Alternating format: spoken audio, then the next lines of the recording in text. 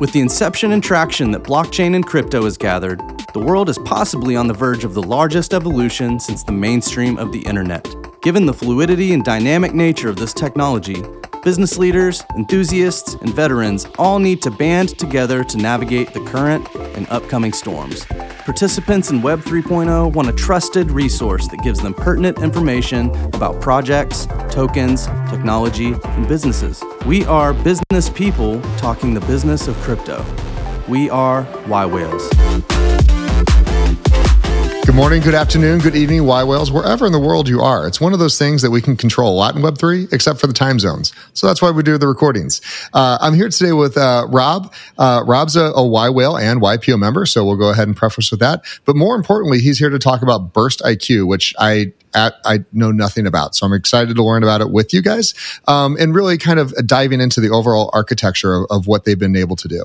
But let's take a quick second. And Rob, do you want to, let's start with kind of where you came from and everything kind of prior to BurstIQ and really your first exposure to the blockchain and what got you to be so excited about this technology. Perfect. So thanks for having me today. So I come from a really varied background throughout my career, everything from marketing and advertising to the dot-com world back in the heyday and two successful exits out of that. I then made a leap into real estate development and did a lot of development over in Hawaii, commuted from Denver for about 10 years. Then when that chapter closed, I ended up running a toy company, educational toys. Kind of Tinker Toy on steroids, if you remember those toys from way back when, and did that for about five or so years, and then about 3 years ago, I was trying to figure out I wanted to get out of the toy business. The CPG retail was it was brutal. I mean, it was a great chapter of my life. I never want to go back, and I was kind of figuring out what I wanted to do next, and I knew I wanted to get back into technology, and ended up with where I am, BurstIQ today. And I've had kind of in and out of crypto investing. I've been investing in crypto for probably the last 3 to 4 years. Definitely had some ups and downs throughout the whole journey. I would not say I'm a huge investor. I would say I'm a part-time investor. However, one of my more successful investments was the recommendation from my 13-year-old son, who told me to put money into Shiba Inu, and then told me when to get out of Shiba Inu when we doubled our money. So, I'm going to listen to him. I think I may try to give up on doing this stuff on my own and just listen to my 13-year-old son going on. Listen, don't worry. My 14-year-old did the same thing. We did very well on Doge and a little okay on Sheep. So it is absolutely one of those things where this younger generation is just, so keyed into metrics of which that are hard to track. What was your first, when you first kind of saw a blockchain, was it Bitcoin that brought you into it? Because, 3-4 years ago, Ethereum was in play and there was a number of other coins as well. It was primarily Bitcoin. And then I was watching Ethereum a lot, just as the other kind of big player out there. So those were kind of the two catalysts to bring me in. And then, I still feel like I'm behind on the times a little bit. I've been so busy. I've not been following the latest and greatest, which I probably need to spend more time doing. But those were the two. I still track them, and I'm kind of watching everything else actively in some things, but on the sidelines of others right now, just because I don't have the time to really commit to really do this right. And so I'm playing a little cautious right now. Which is totally understandable, especially in this, are we in a crypto winter? Are we not in crypto winter? What's happening? There's so much about regulation, but BurstIQ is, and I want to kind of dive into that real quick. You're not a coin. So no. there's quite a bit there. So give us that elevator pitch, of kind of what you're building, and then we'll go from there. Perfect. So BurstIQ is kind of an innovative concept, and we've been around for a while. So we've been around since 2015, and had an operational service since 2017. And we have built what we call the LifeGraph network, and I'll explain that in a minute. But we've built a global data exchange platform. We purpose-built it from the ground up. We use a lot of blockchain methodology, but we really purpose-built it and designed the features and functionality to focus on healthcare and healthcare-related data. The founding team has an extensive background in healthcare and revenue cycle management, and really we're tired of identities and stuff getting stolen. It's like, let's look at this and see how we can kind of really make a change in the healthcare. healthcare is a unique environment. Number one, the healthcare data they're saying now is 7 times more valuable than financial data in the marketplace for people, for theft and everything else, for breaches. And if you look at actually healthcare, the actual technology is probably 10 or 20 years behind where it should be, given everything else going on in the world. And so, when the company was founded, we looked at Hyperledger and Ethereum and thought, these are great steps forward. And as you know, those platforms were never designed to actually store the data on chain or in the blocks themselves. And so we kind of turned things a little bit upside down, and we redesigned our platform. And we're really a back-end enablement platform. That's where we're really focused. So all things on the back end and data side is, let's build a platform, but we actually are storing data in the blocks on the chain themselves. So it creates some really unique features that are supporting kind of where we're seeing healthcare is today, and more importantly, where we hope to see healthcare data go in the future. And there's 4 kind of really unique aspects that this enables. Number one, security that combines the best of breeds from both traditional databases and blockchain methodology to create a level of security that's hard to surpass with today's technology. Number two, we create what we call these smart data objects. So we have the data, and then we have the metadata, the ownership data, the consent data all around this. And so we can assign ownership of data down to an individual data object. And we can have both single and multi-party owners, where in the healthcare world, that can be really important. So for an example, think if I'm a patient and I go get a blood test. I can be part of that data, the provider that ordered be part of the data, the lab that ran it be part of the data, and the payer that reimbursed it can all be part owner of some of those data elements. But there's a lot of combination between everything. So we can keep everything in one platform, but give them access rights and ownership privileges based on which elements each owner needs to have access to. So the payer, the provider can see the financial impact. I can see my lab results. But we also need to be able to control what can be done to the data. When a traditional database, the data owner can read, write, delete, update, whatever they want to do. But in this case, if I'm a patient, although I'd love to go lower my cholesterol score because it's my data, unfortunately, we got to prevent that from happening. So we also have kind of custodial rights of what can be done with that data. So that's ownership. And we're seeing more of that kind of go in the future around healthcare data. Now, the third kind of aspect is how do you share data in a controlled, compliant, governed environment? We're seeing more and more use cases where both sharing data within organizations, but more importantly, sharing healthcare data outside organizations to create kind of new things, whether it's value-based care, outcome-based contracting, or even just digital front doors for patients to have more access. So our backend system can enable that entire process from the base level of consent contract, which everyone knows about in this world. Ours is a little bit different in nature. Ours are also very granular in nature. So a data owner can consent one data object. They can consent an entire petabyte scale data set, or be very selective which data elements they want to select. And we can also put out automatic expiration on that, depending on how long they want to consent that data for. And then since we're dealing with healthcare data, we also are able to codify any type of organizational requirements, governance requirements, compliance requirements to ensure that the data is being flowing the way it needs to be. Whether it's who has access to personal health information or personal identifiable information or not. We're also a HIPAA-compliant platform, of course, since we're dealing with healthcare data. We live and breathe that. And then the top layer is really the life graph network. So a life graph in our world is a digital DNA or a digital footprint of a person, place, or thing. The person could be a patient. The thing could be an IoT device or wearable. It doesn't really matter. And we're able to virtually aggregate different data sources, and they can be any data source or any data type.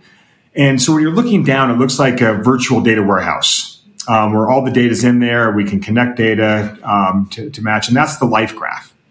But when you peel back the covers, each entity or organization that's contributing data, whether it's a payer, provider, or lab, it doesn't matter, can kind of put data in the system in their own secure data zone.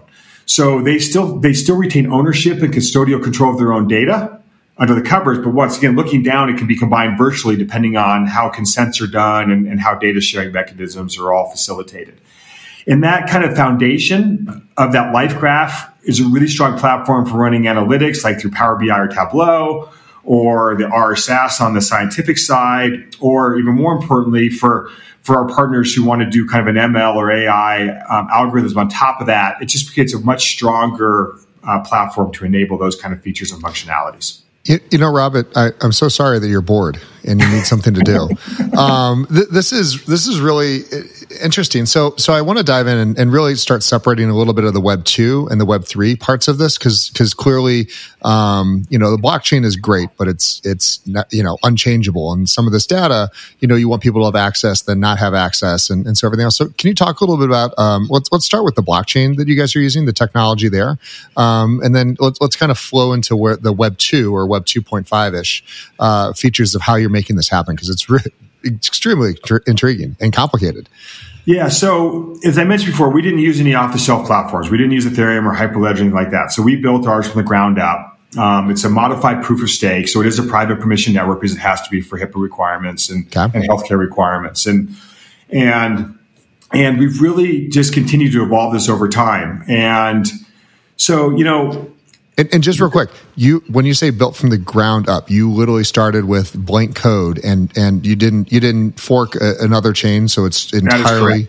Yep, that is correct. I would put a note, and I'd love to talk about the dev team that did that later, because that's amazing. Perfect. So yeah, and if you want to get really crazy, I'll bring in our CTO who can 100%. take it I'll to wait a right whole here. other level that I'm able to do it. Absolutely.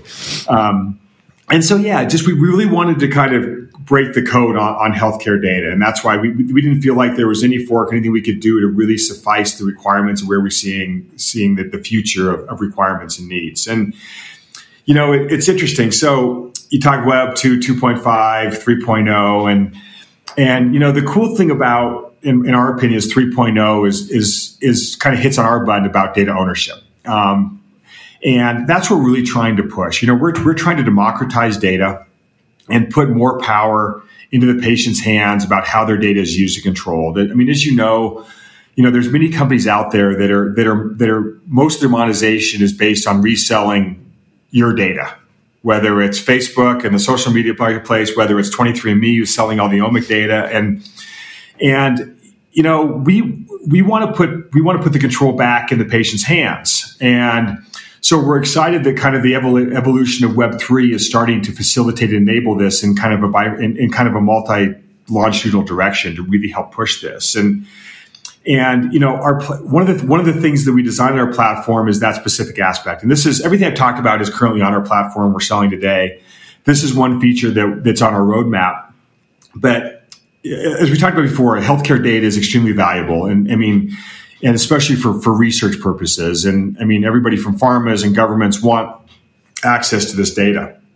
And so what we're able to do on our platform is open up. So let's say we have a client that's got 1 million patients on their platform, and they've got everything from omic data to clinical data to behavior, whatever the case may be. And let's say a pharma wants to do a research study on a new therapeutic. So they could they could look at the database and just get a high level query. It's like, hey, of a million patients, there are 20,000 that we would love to get access to of that data.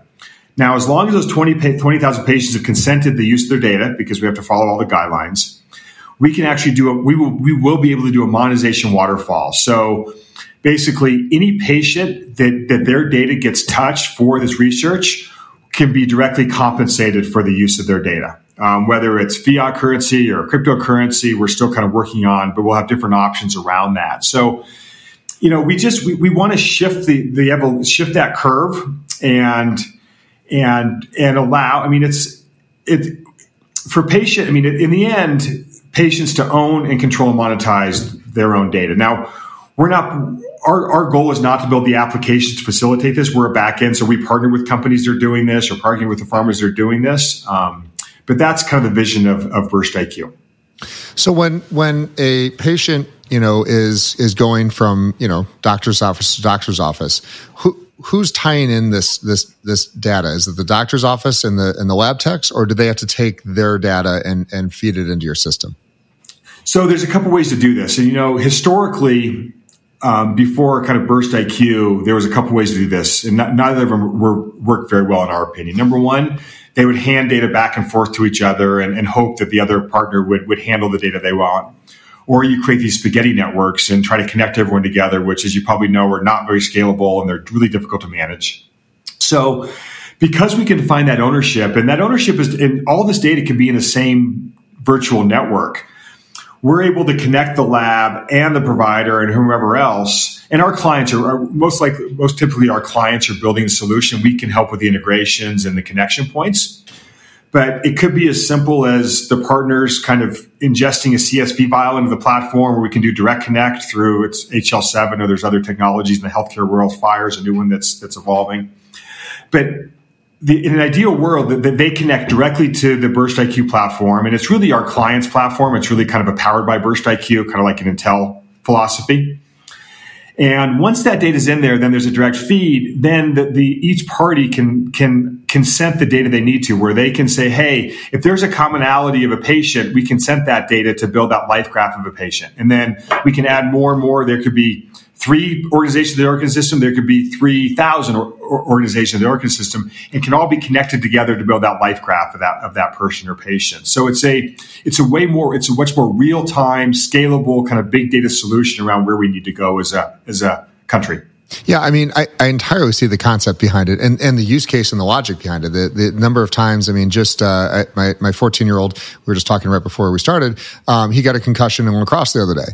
And, there's protocols, there's all these things. Just the coordination of getting that data to the school nurse required fax machines, of which I didn't even know those things still existed, and some other really like arbitrary technology where it's just like, look, the kid can't go to school, he's got some problems, like this should take us an hour to solve, and it required physically driving around and collecting data and signatures and dropping things off, and so I entirely see the benefits of this chain, and to be clear, something like that concussion needs to live in his files and be something relevant that every other doctor that sees him for the rest of his life knows, for a variety of reasons.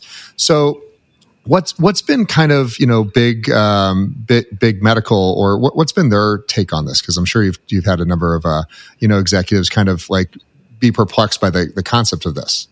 Yeah, so there's definitely kind of an old school thought and new school thought, and it just depends on who you're talking to.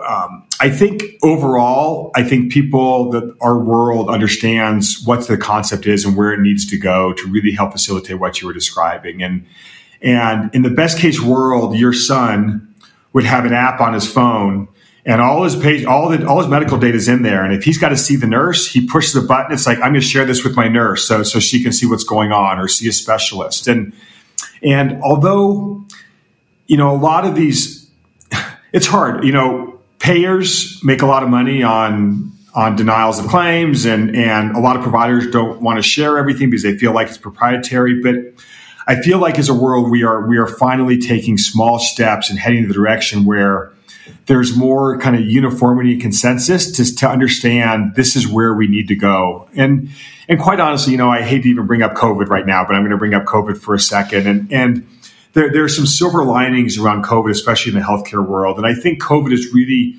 accelerated the technology around healthcare probably by 10 or 15 years.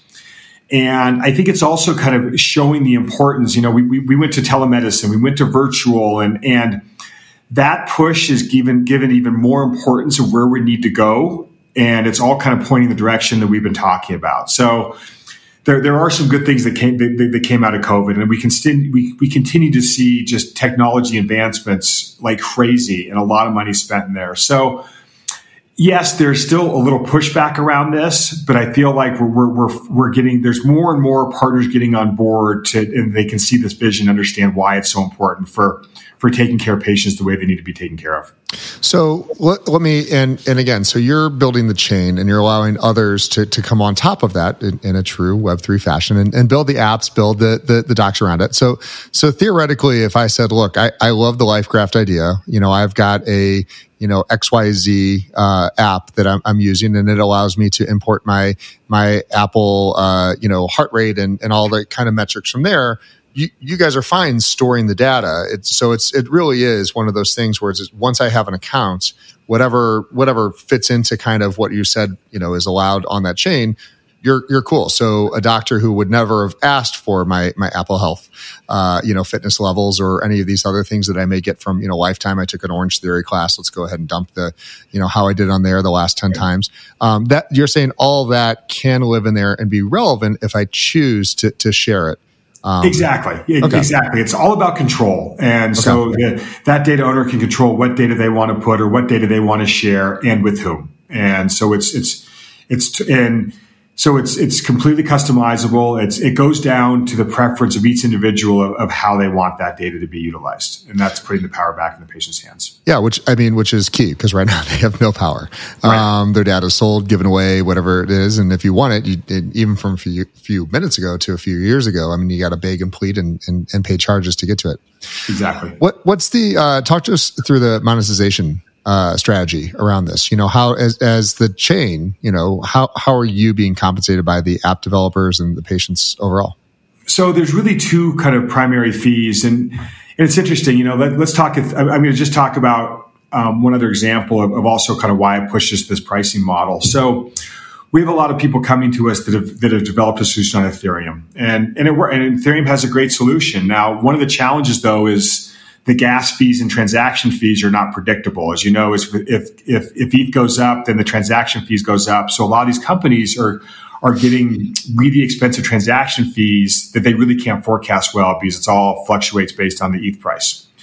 So we want to make our model really simple, predictable, and forecastable. So we have a base fee, and the base fee is really just for the nodal architecture, the storage, all the hardening, all the features that we built in, our SLA, our customer support, et cetera.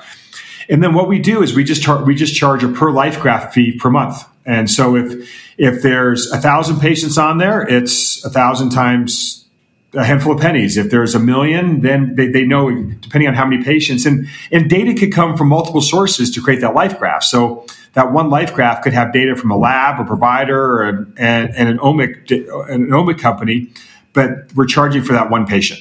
Is it in the, again, there's when you talk about labs and everything else, there's so many different files, so many different ways to look at those files, and some of the data is massive and huge. How are you storing it on, S3 or IPFS, or, what's the storage protocols? So we have two things. Number one, so we run on top of traditional cloud providers. So we're primarily on AWS. We do Azure.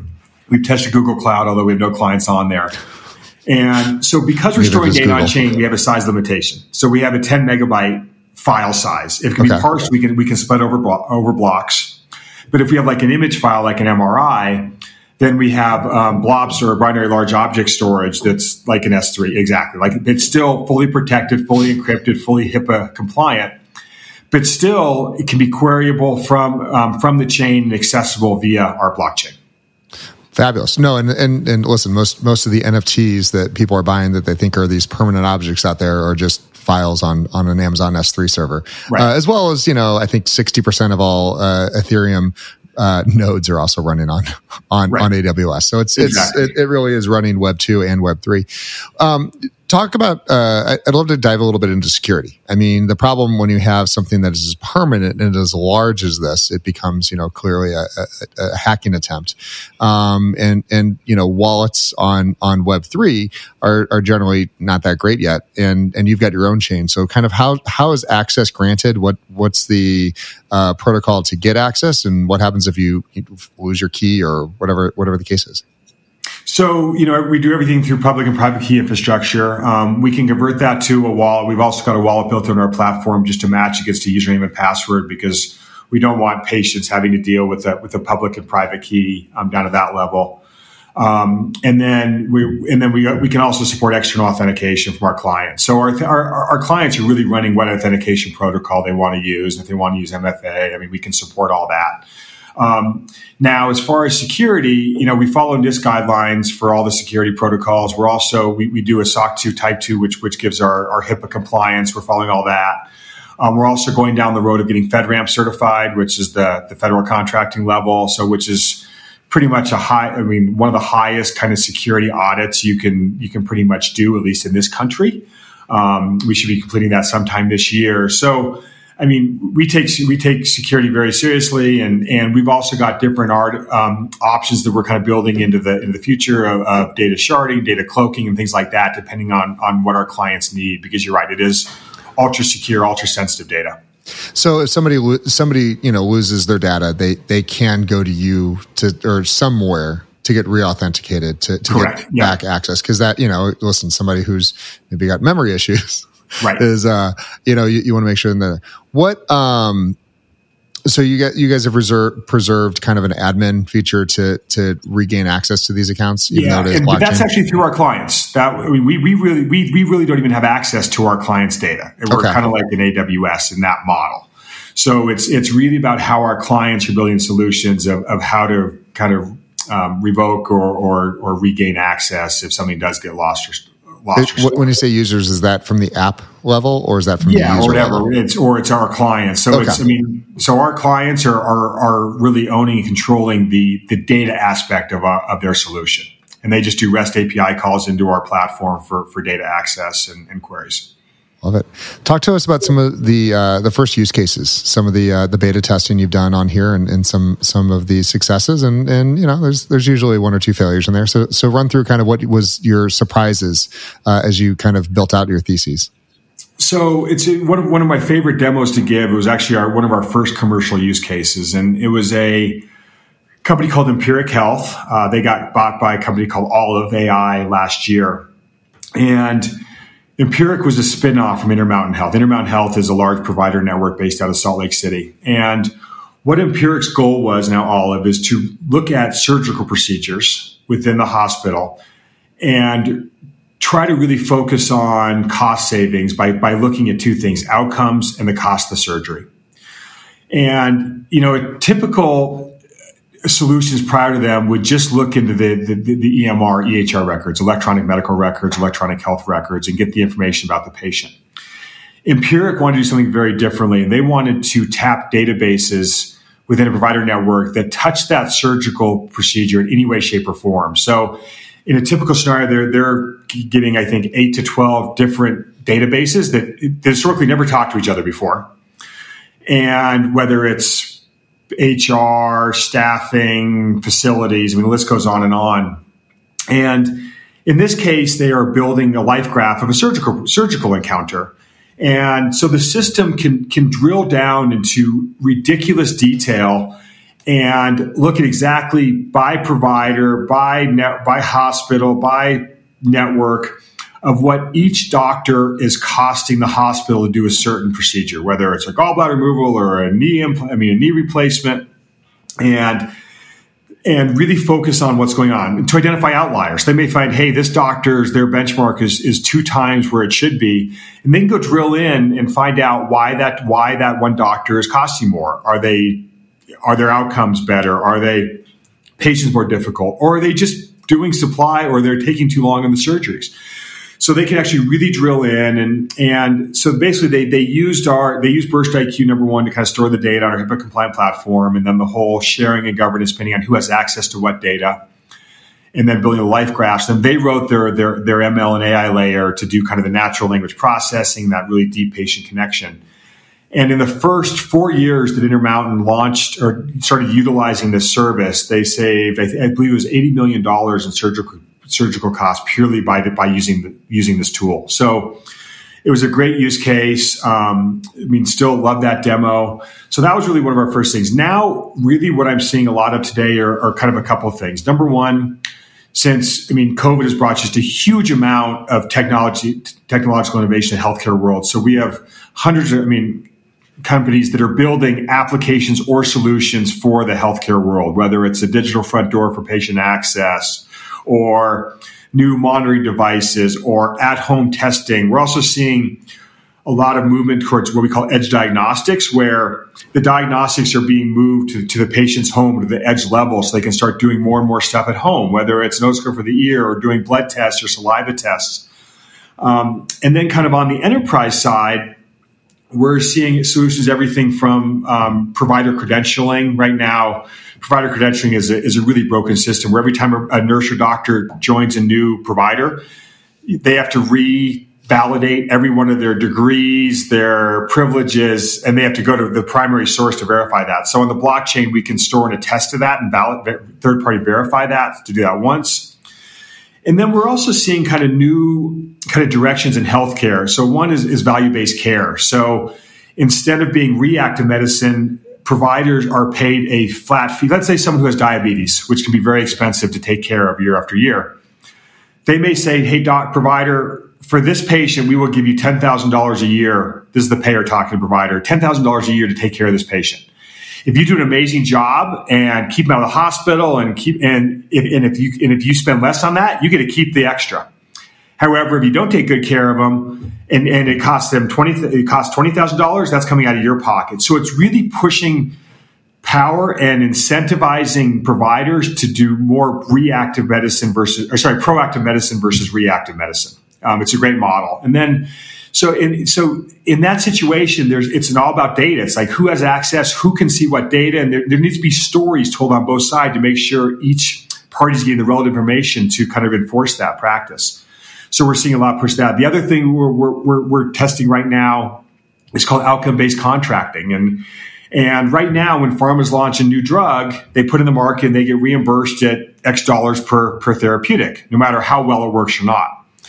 So in the outcome-based contracting model, they're putting more onus on the pharmaceutical, where they would get reimbursed based on efficacy of the drug versus just a flat rate. So if the drug does incredibly well to solve the problem, they get paid more. If it gets to the market, it doesn't do well, and they get paid less. So it's putting more of the burden back on the pharmacy to really develop drugs that are working versus not. So, I mean, it's a big, it's kind of a wide gamut of things that we're seeing, but it's all about making our U.S. healthcare, I mean, even the world healthcare better. I mean, the healthcare in the U.S., if you look metric-wise, is not good compared to a lot of the countries around the world as far as what it costs, how patients are treated. And so we're trying to help that as much as we can. Just as a really strange question, in the U.S. is so fragmented from, state to state, city to city, county to county. There is so many laws navigating. Why would you not start it somewhere like Canada, where it's, universal healthcare, everyone's on the same systems, everyone's got to pay, or are they just not interested because they don't care? It's a great question. And I would say, so right now, if you look at the adoption curve of blockchain in healthcare, we're still kind of in that early adopter phase. Everyone's talking about it. Everyone's thinking about it. Bleeding edge. I mean, we're super early. It's bleeding edge. And so we are going right now to where we feel is like the lowest hanging fruit in our connections. And yes, I think there will be a place there. I mean, I think, there are, we're now granted, we're already like in 13 countries right now. We're still broadening our footprint geographically or around the world. But if you just look at the U.S., there are so many problems, so many things that could be fixed. I mean, honestly, our opportunities are endless just in our backyard, and that's where we're focusing most of our efforts on. Fabulous. And what's been, so in the, like, let's just, Rob wins, BurstIQ is owns 90% of the market here in the United States. Can you scale that fast? Like, blockchain and these nodes are we've seen what happens with Ethereum when it scales. It starts to, slow down, get more expensive and break. What is the total amount of data that the U.S. is even pushing in healthcare? It's got to be, petabytes. Yeah. Oh, and I don't even know what's after petabytes, to be honest. Numbers that will break my calculator. Yeah, exactly. It's probably beyond petabytes. Yeah. So the nice thing is, we built ours to handle big data. We built our platform to handle big data. So we're used to really big data sets. And because we're running on AWS or Azure infrastructure, it allows us to scale as we need. So we're monitoring our network 24/7. And if we see any kind of performance degradation, we can near real time either add to the nodal network, either horizontally by adding more nodes to the network or vertically by adding more processing power to the actual node. So, we've not hit a problem yet. Could anybody handle all the healthcare data in the country? It's a good question. But if anybody could do it, having a backbone like AWS or the others would be the only way to achieve that. We've purposely kind of gave a kind of consensus protocol and developed our system where we don't feel like there's a scalability limitation based on what we do on the nodes. Fabulous. What's been some of the, earliest sectors, I guess, of the healthcare that have adopted this and been like, yep, perfect. This, there was no solution. Has there been any adoption greater or less than others? So I would say, the health tech and the whole innovation are the number one. Providers are slow, and then COVID, of course, hit them over the past, is it 3 years now? And so providers were like, they just took a step back. The federal government, ironically enough, has been doing a lot of dabbling in blockchain and healthcare, and we're starting to see some things kind of fire on more cylinders with them, which is phenomenal. We've had some pretty good success and continue to see that. So, I would say those kind of the tech developers and government have kind of been the two kind of the earliest adopters. And I even if I say that, it's still kind of a little surprising to me when I say the government, but they've actually done a really good job. Everything from anything to get it off their plate. Great deal. You can check all these boxes. Yeah. And it's funny, in the first kind of year I was here as a company, we didn't want to use the word blockchain because it scared everybody away, especially the healthcare industry, because they didn't understand the bifurcation between blockchain and cryptocurrency. So they just thought we were a crypto shop. And that was not a good message for the healthcare world. But now I feel like 9 times out of 10, people are understanding the difference between the underlying infrastructure and what it can produce. You talked a little bit about kind of the adoption of this and the use cases. From a user's perspective, how many like people are actively on the chain today, or what's the status of the chain, I guess? So we've got hundreds of clients on the chain. Once again, I think our latest count is 13 countries, and it really ranges from. So it already went international. Like even though you were designing it for this, it instantly. Correct. You don't care where they are. Yeah, and the nice thing is, because we can handle like a local compliance and local governance, like for instance in Australia, healthcare data has to reside within the country. So we cannot have Australian healthcare data residing in AWS in the US. But because of our backend with AWS, we can just deploy nodes in Australia and then deploy the data in those nodes only to suffice their compliance. So it's really easy for us to scale globally. And most of them have come to us, just hearing about what we're doing. UK is another big market that we're starting to get some really good penetration into. Yeah, one of the, and again, I really applaud, what you guys are doing, because it's very much a Web 2.5 approach, but there's not a chance that healthcare or most of these government agencies are just going to go, you know what, total decentralized, no central authority. Like it's a dream that may happen at some point. I don't know when, and I can't do this.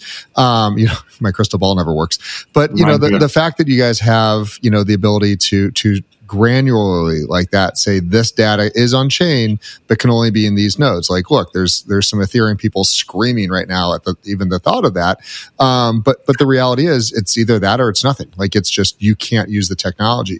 And I believe 100% with what you guys are doing that it's better to have it at least on chain, accessible by multiple sources, than this hospital owns it in their servers, this doctor has it in his servers, and then you're trying to coordinate in Dropbox and a bunch of other apps that don't speak to each other. So to me the thought of AI digging around in there for myself would actually be something I'd like. Here's my Dropbox folder of all the health results I've got. Put it on chain, and make sure other doctors know about this. I mean, I think there's a lot to be said for that.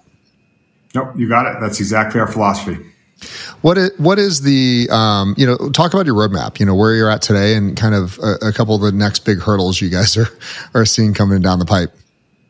Yeah, so we completed Series A back in September of 19, which was great, and we're actually profitable before the Series A, and it's really getting to that either bleeding edge or to really more mass adopt. I mean, to getting that kind of next factor, and for really to understand the differences of all the blockchain protocols out there. And I think a lot of the time people hear blockchain and they think every blockchain is the same. And that's so far from the truth. And And depending on your need, Ethereum might be the right choice for you. It might be a Hyperledger. It could be BurstIQ. And for really to understand for our clients and the population to start understanding exactly what they need and what they're able to do to help point them in the right direction of what platform that is kind of the best fit for them is kind of our next big kind of information or kind of thought leadership piece where we're trying to work on. And we want them to be knowledgeable on everything. We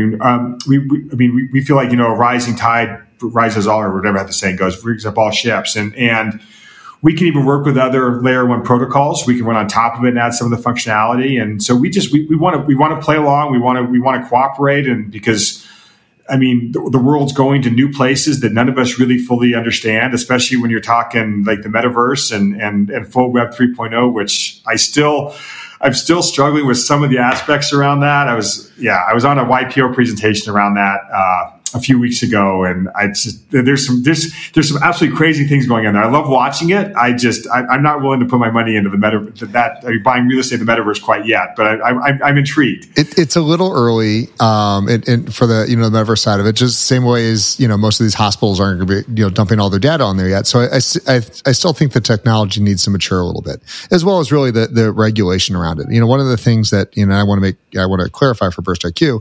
The reason why it's very beneficial to be on a blockchain and that's why I asked so many questions about custody and access is hacks happen. It's unavoidable. It's going to happen. And by being on blockchain and having everything partitioned, a hack will be localized, correct me if I'm wrong, to a single user.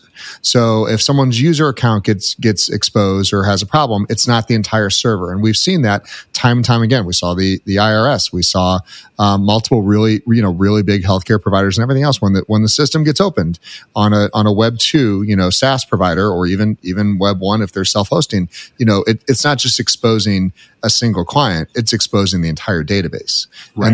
And that's one of the core features that you've solved, correct? Exactly. Okay. I was right. See, I can every now and then good. Every now and then I can come to the around the circle and get some understanding here. So, Rob, as you've gone through this and, you've been at this now for a couple of years, and congratulations on the Series A and the fact that you're rolling through, some really interesting regulation times in blockchain and cryptocurrencies. What is in your, kind of in your mind, the next hurdle that the entire industry needs to face and overcome to get a mass adoption of cryptocurrencies and blockchain technology overall? Yeah. So, I'm living and breathing the healthcare world, so I'm going to probably be a little bit biased and skewed towards that. Totally fine. But we need, for this to really happen, we need better federal regulations, and I'm focusing on the U.S. as well, to really start pushing this in the right direction. And CMS has taken some steps forward around this, but once again, they're just everything that comes out of the feds right now on healthcare is one piece of it, where I think we just need a more holistic approach of where the future of healthcare needs to go. And I think they all know where that needs to go and really put some action and force behind that. That's the only way that's going to get payers to do what they need to do and providers to do what they need to do to really make this a truly cooperative system. And there's only so much we can do in the private sector, and everybody's pushing really hard up from the private sector, and they're seeing that. But I think to really make that game changer, and they keep on trying. It's just nothing really comes to effect. And we see, we're seeing acts that come out that are steps toward that, the CARES Act and the Portability Act and everything else. But there really needs to be that vision from the top that gets pushed down to really, I think, make this happen the way it needs to happen. So, Rob, if I wanted to just like me myself, I wanted to download an app and just start open an account and start loading my data on there. Is that something I can do? Yeah, it's really easy. Literally it takes, we can provision an account in minutes, and your app would just do REST calls into our back end. And literally you could learn, a developer can learn our platform and depending on 15 to 60 minutes. And it's really easy just to plug and play. And then depending on what features and functionality, some are just super easy to plug into. Others, we do have full documentation and APIs written to facilitate kind of most of what we see. But we've literally had companies that we've had one or two calls with our CTO they're plugging in. We've never heard from them again. They're just using our back end. And then we've had other companies that, we don't have any developers on staff. Will you build our application for us? So absolutely. So we've done that. We build the application. Someone we keep, and then others like, okay, we've actually built our staff now, and then they take over the application and continue development. It's still using our back end. So it really runs the gamut of how our clients work with us and what they need. So is there an app on the App Store, Android or iOS, that I could just download today and use? There's not. I mean, it's like getting an account on AWS. It'd be that kind of similar kind of process. Okay. So it's still, again, we're bleeding edge. We're still early. It hasn't hit that consumer adoption. So we're still in medical. There's still some things around there. No, and again, that's perfectly fine. I just want to make sure there wasn't anything I was supposed to be testing here to get this on there. What is, as I kind of look through, the deck that you have and everything here, you kind of really talk a little bit about artificial intelligence and machine learning. How do you think that's going to, for someone like myself and my family, if we just take all of our medical, history as well as our family's medical history, we talked about 23andMe earlier, and load that all into a database, what could I possibly learn from all that with AI in the future? I truly feel we've only just started scratching the surface on where AI can go. We're seeing use cases of using AI for like natural language processing and some simpler things. We're also seeing more and more kind of image analysis utilizing AI, and we're finding that it's as reliable as human and sometimes even better, whether it's using AI for colonoscopy or reviewing CAT scans or X-rays or MRIs. But what you just described is the future, where an AI engine can look at your whole healthcare, and it's so important to bring in omic data, which is the other place that we've just barely scratched the surface of where that can go, to really start doing more proactive care. It's like, hey, this person, you've got a predominance or a likelihood to get this. We should probably be treating it now. It's in the U.S. we're a very reactive medicine based country. Somebody's sick, they go to the doctor, they break a leg. Where we don't do a good job of it, it's like let's do a full panel, let's do an omic screen, and let's start watching for this, and this, so prevents it. Or let's do screening for diabetes as an infant, just to see if you've got a chance of that. So using that AI engine to really look more holistically at the entire health record, I totally believe is the way of the future for just better preventative care and more holistic care for each patient. Love it, and excited for that future. Rob, you're in the business. You're talking blockchain, Web3 constantly. What's anything else you've seen around that's got you excited? Whether it's something that integrates or ties in with the BurstIQ, or you're just kind of a Bored Ape or CryptoPunk kind of guy that you've seen some NFTs floating around you want in your wallet. What's got you excited in Web3 this week?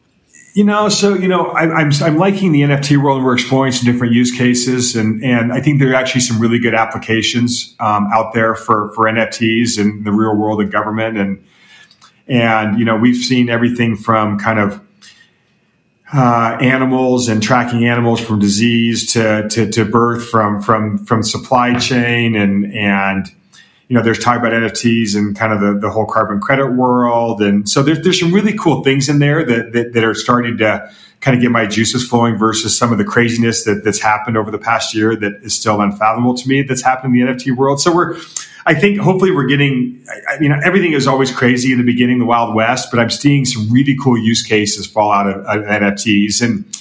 And then the whole then the whole metaverse, as we talked about earlier, I'm going to sit on the sidelines and watch and enjoy the show. And I still don't know where that's going to end up. However, my 9-year-old daughter is living and breathing that right now in Roblox. And so she would be a 100% candidate for a true blown metaverse and going to concert with her friends and shopping at Gucci for her avatar. I still have a hard time putting my head around all that, but I'm seeing in the younger generations, and I can't. So I'm open to it. I'm open to it, but I got a lot of questions around it. Yeah, I feel like the metaverse plays and a lot of these things right now are very like CompuServe. Like it's so early that they're saying, here's the technology, it does work. Are they making money? Absolutely. Is it a valid business model? 100%. But is it really going to be what's going to, drive the adoption in the future? I've my child, my 14-year-old, again, I always am like, if it's something valid, let's go ahead and send him in to look at it. And after, 3 hours in Decentraland, he came back and said, please don't ever make me do that again. And, it's like, okay, it's fine. Like, so it's just not this yet, but clearly there's something there. Clearly, it's coming. And, more importantly, Rob, I thank you and your company for promoting blockchain, especially in an industry that doesn't really understand it. And, we've seen horrible implementations of the technology in various sectors like this. And listening to what you guys have done, it really sounds like you're coming at it from a very, forward-thinking, responsible approach that you understand. Like decentralized that's the goal. We're not there yet, and it's going to take some time for the technology to catch up. So you're utilizing valid use cases, Azure and S3, to make this happen right now. And I'm just excited to kind of watch the project over the next few years and see how it grows and adopts. And one day when you do have a consumer app, I'd love to go ahead and open my account and start getting some things in there because my code's a little rusty. And oh, by the way, what language is it coded in? It's different. I mean, it's that's I'm not sure what I can say under NDA or not, to be honest. Oh, then we're good. No, this is not none of this. This is all public. Please don't.